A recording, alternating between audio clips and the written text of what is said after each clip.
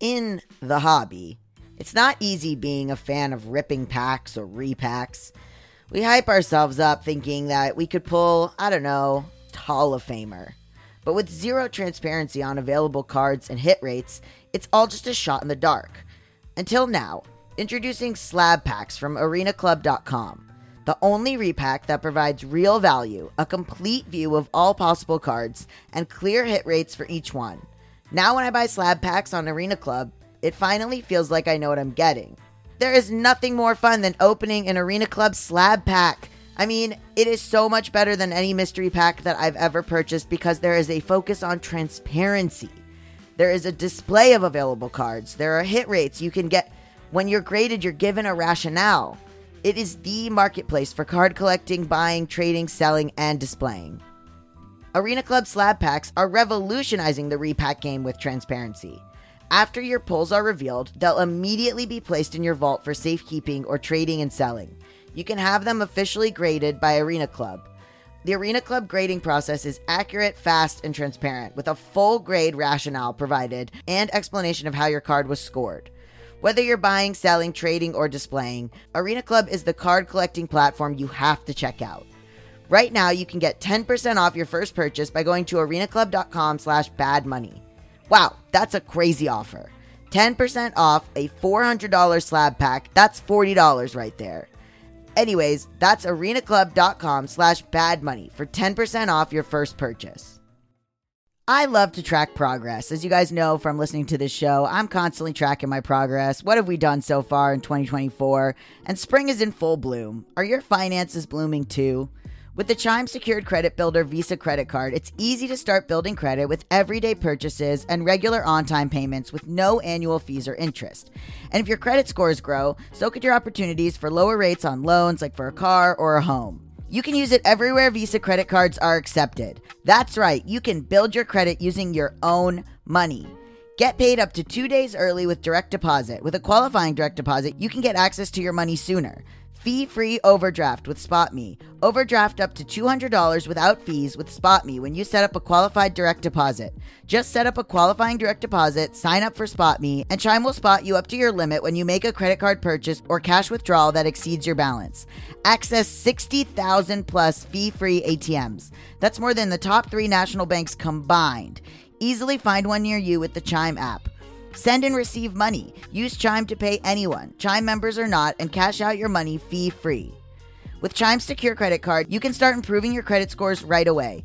Get started at chime.com/badmoney. That's chime.com/badmoney. Chime. Feels like progress. The Chime Credit Builder Visa credit card is issued by the Bancorp Bank N.A. or Stride Bank N.A., members FDIC. SpotMe eligibility requirements and overdraft limits apply. Out-of-network ATM withdrawal and OTC advance fees may apply. Terms and conditions apply. Go to chime.com/disclosures for details. You got problems that you ought to be concerned with. Moolah! You don't know how you're supposed to earn it, or what to do with it, or how to keep it. You're a freak with a dark, shameful secret. But you're not the only one. Get your hidden financial fears with a blast of sun. Now your healing has begun. It's Bad with Money with Gabby Dunn. Hi! Welcome to this week's Bad with Money Mailbag episode. I'm Gabby Dunn. This week's Wednesday episode was about creative careers and money with River Butcher and Paco de Leon. Don't miss it. It came out 2 days ago. It was a really great conversation. I love both of those people, so please go check it out. On today's show, we're going to cover a nice Apple review, Instagram comments about job interviews, Discord comments about generational trauma, and an email about student loans. Let's start out with this Discord comment that I really, really loved. As always, I don't read your Discord username unless you tell me I can, because Discord is a little bit private and I don't want to out anyone. Okay, so this is a message that I got on the Bad with Money Discord. It says, I haven't finished listening to the latest episode, but I heard something about generational trauma in relation to wealth and financial well-being, and I thought I wanted to chime in. This person's referencing our episode with Chantel Chapman, so go check that out for more context. So this person continued, I'm from Hong Kong, and a lot of people who migrated/were smuggled into Hong Kong in the 1960s, 70s, and 80s from mainland China are here because of the dire situation caused by first the Great Leap Forward and then the Cultural Revolution. I think the short intro paragraphs on Wikipedia on this would suffice as an entry point if you are into that period of history, of basically how communism/Maoism fucked people over. Anyway, one of my jobs is working as an RA in a university in social work. Specifically, the two projects I'm on right now are poverty and family dynamics of elderlies who live alone and social services for cardboard grannies/pickers. Basically, old people who walk around collecting cardboard boxes and other recyclable trash and sell them for money. A large part of my job is to interview them in terms of their lifetime experience and look at the how of how they got to be where they are. I've noticed a lot of them are still so frugal, often to a fault, with money and resources, even if they are now relatively well off. Some of them have children that are highly educated and had well-paying jobs, even owning property in Hong Kong, one of the most expensive places in the world. Or even if they could definitely live on welfare. They live rent-free in estates and receive monthly aid that could cover daily expenses more than enough. These stories remind me so much of the differences between rich and poor people thinking and financial psychology and all that spiel in the previous seasons of Bad with Money, I assume they mean.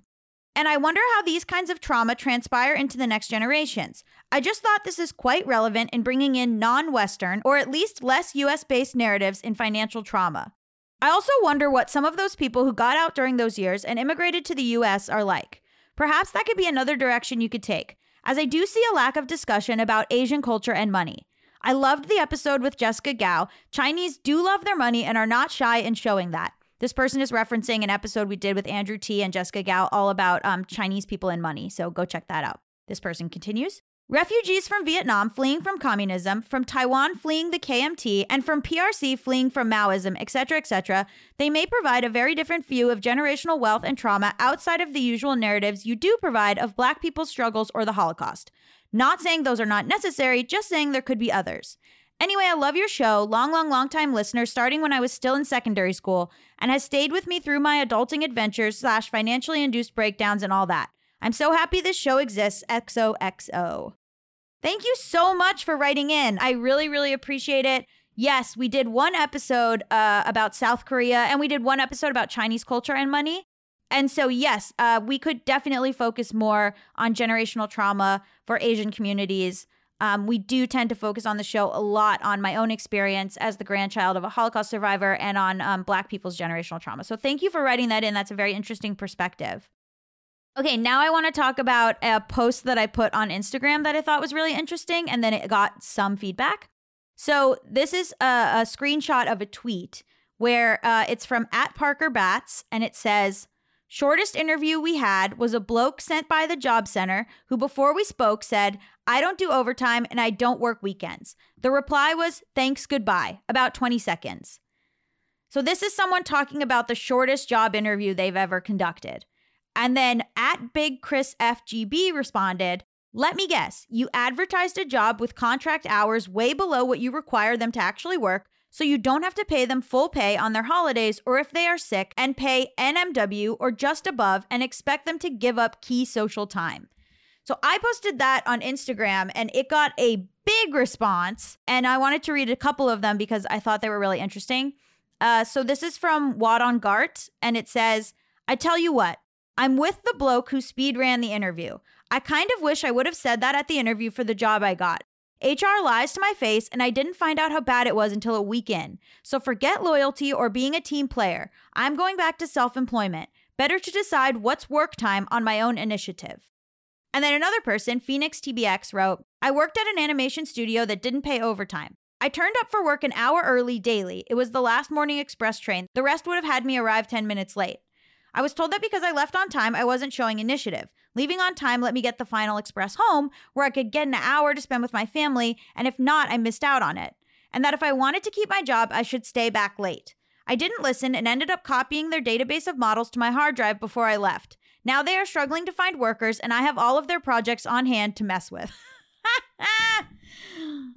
That's really funny. So yes, I think jobs require people to put in overtime that they don't want to pay for and that they don't advertise in their contracted hours. And I think that is garbage. So I'm so glad to see that post resonated with so many people. Okay, now I'm going to read an email about loans, and then we will talk about the second half of the show. So this is an email from Felicia, and it says, Hi, Gabby, longtime listener, first-time writer, she, her pronouns. I feel obligated to write in to help the listener on last week's episode about what to do with their federal loans and consolidation in relation to public student loan forgiveness. I just went through something similar early last year when I finally had my federal loans transferred to Fed Loan from another loan servicer. I found out some of my loans were not the correct type of direct loan to qualify for PSLF. Oh no, Felicia, that sucks. So that meant I hadn't been getting credit towards PLSF for the last 6 years of payments I had made on those loans. I did the math and realized there was no downside to me consolidating because either I would end up paying them off before the next 10 years or eventually would qualify for loan forgiveness on them. There wasn't enough compounded interest or anything to make a difference for me. So I consolidated only those loans into direct loans. And I specifically asked Fed Loan for guidance on this through virtual chat, and they were pretty helpful. Fast forward to October 2021 when Biden made the changes to help more people qualify for PSLF under the temporary waiver rules. I ended up getting credit for those 6 years of payments that I wasn't going to get originally. So now all of my loans are set to be forgiven at the same time. Turns out I did myself a favor consolidating because I would have had to consolidate those loans anyway to qualify for this new waiver program. So based on my experience, my advice to the listener who wrote in last week would be to consolidate only the loans that are not currently qualifying.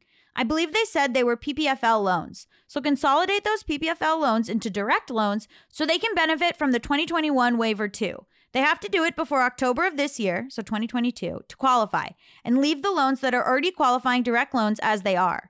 If the listener started making payments on the loan at the same time like I did, then this action should put all the loans on the same timeline for forgiveness.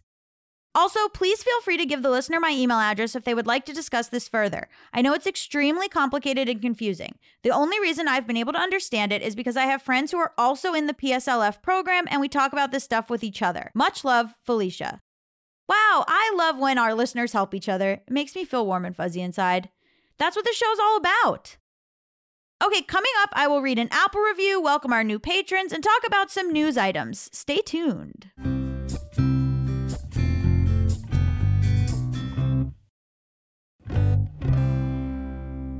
So now I'm going to read a nice Apple review from Kayla JG, 5 stars. It says, money from every perspective.